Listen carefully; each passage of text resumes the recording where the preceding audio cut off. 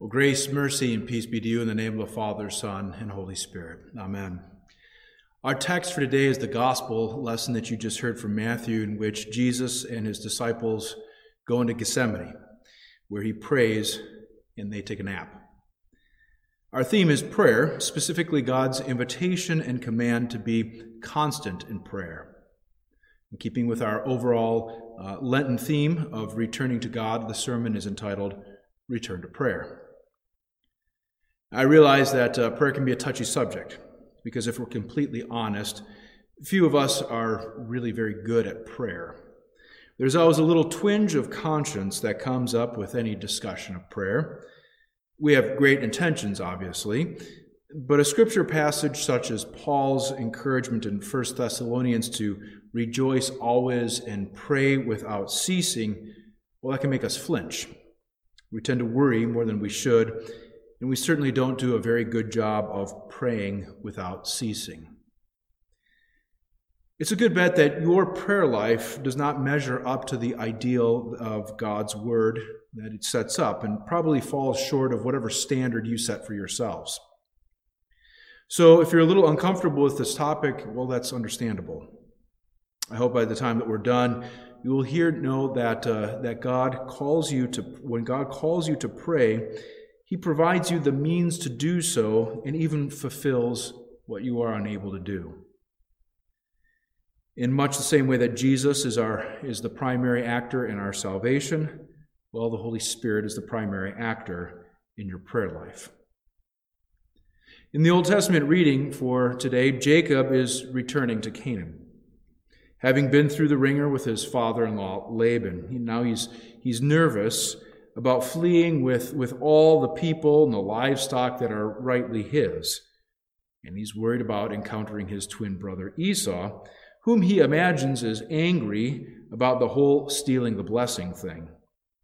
Jacob's world is kind of up in the air. So he has split his whole traveling company into two groups, hoping that if Esau and the 400 men traveling with him encounter one, or that if Esau and the 400 men traveling with him encounter one, at least the other camp will be spared.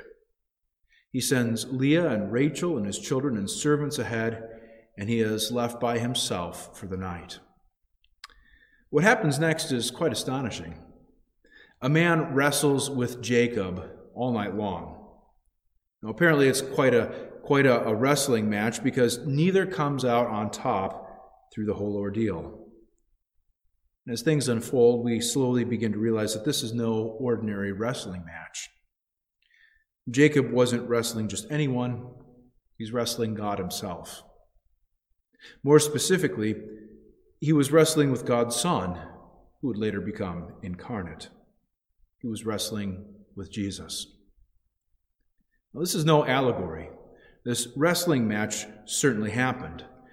And one lesson we can learn from it is that the trials and the temptations that God allows us to bear ultimately are intended not to destroy us, but to build us up and to bless us.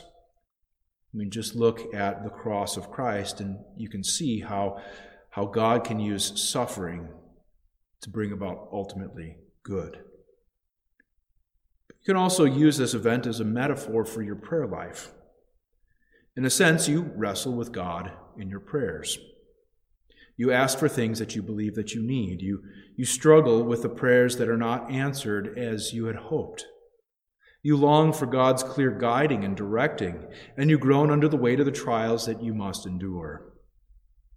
But in the end, through your prayers and your wrestling, God changes you. He forms you. He molds you into something more like Jesus.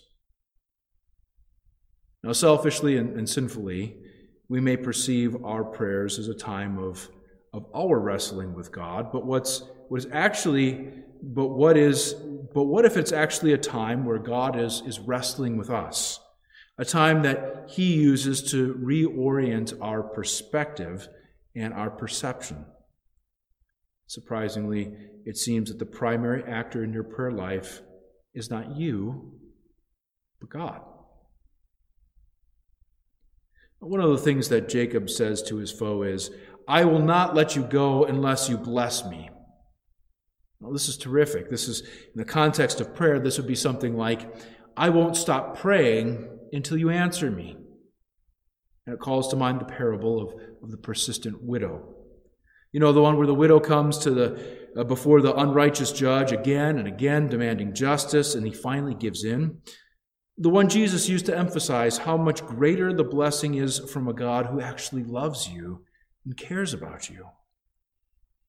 The problem is that most of us don't come to prayer prepared to go toe-to-toe with God all night long. I mean, we don't train to be prayer warriors, most of us, and we're not equipped for that kind of battle.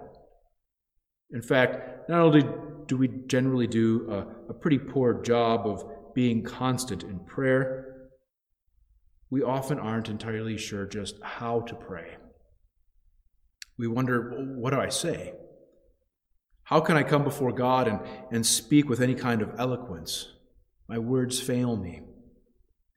My emotions overwhelm me. I'm keenly aware of my own shortcomings, and I don't feel like I have any sort of credibility to ask God for anything.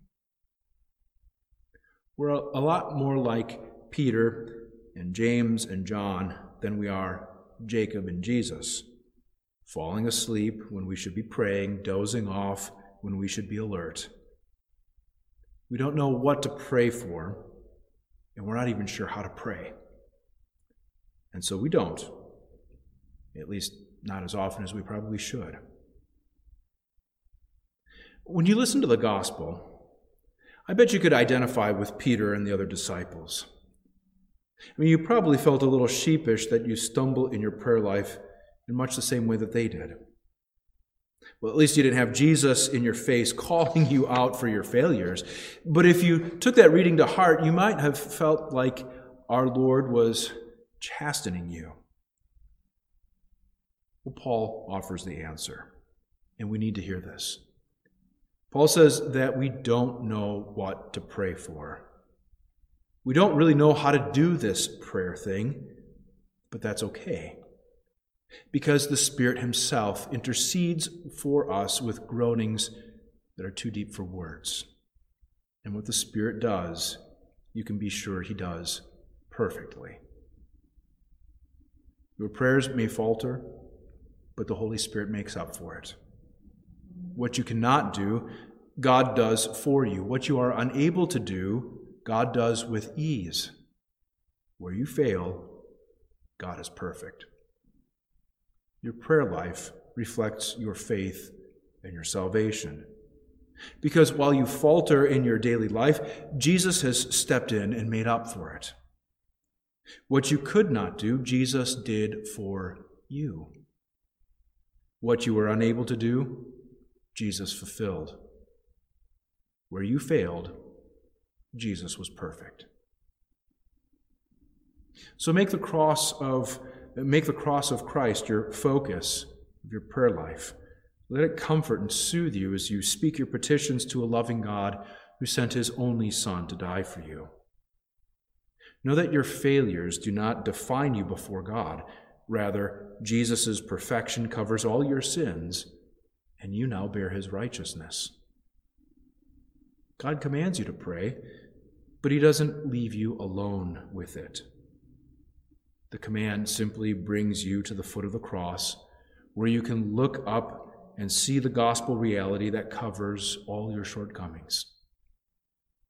Know that your prayers are a means by which God is forming and molding you, and that he will intercede where you fall short.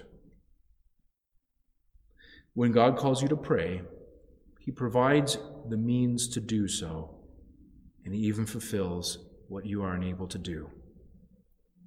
And so may that be a comfort and encouragement as you joyfully respond to Jesus' call to return to prayer. Amen. May the peace of God, which passes all understanding, guard our hearts and minds in Christ Jesus our Lord. Amen.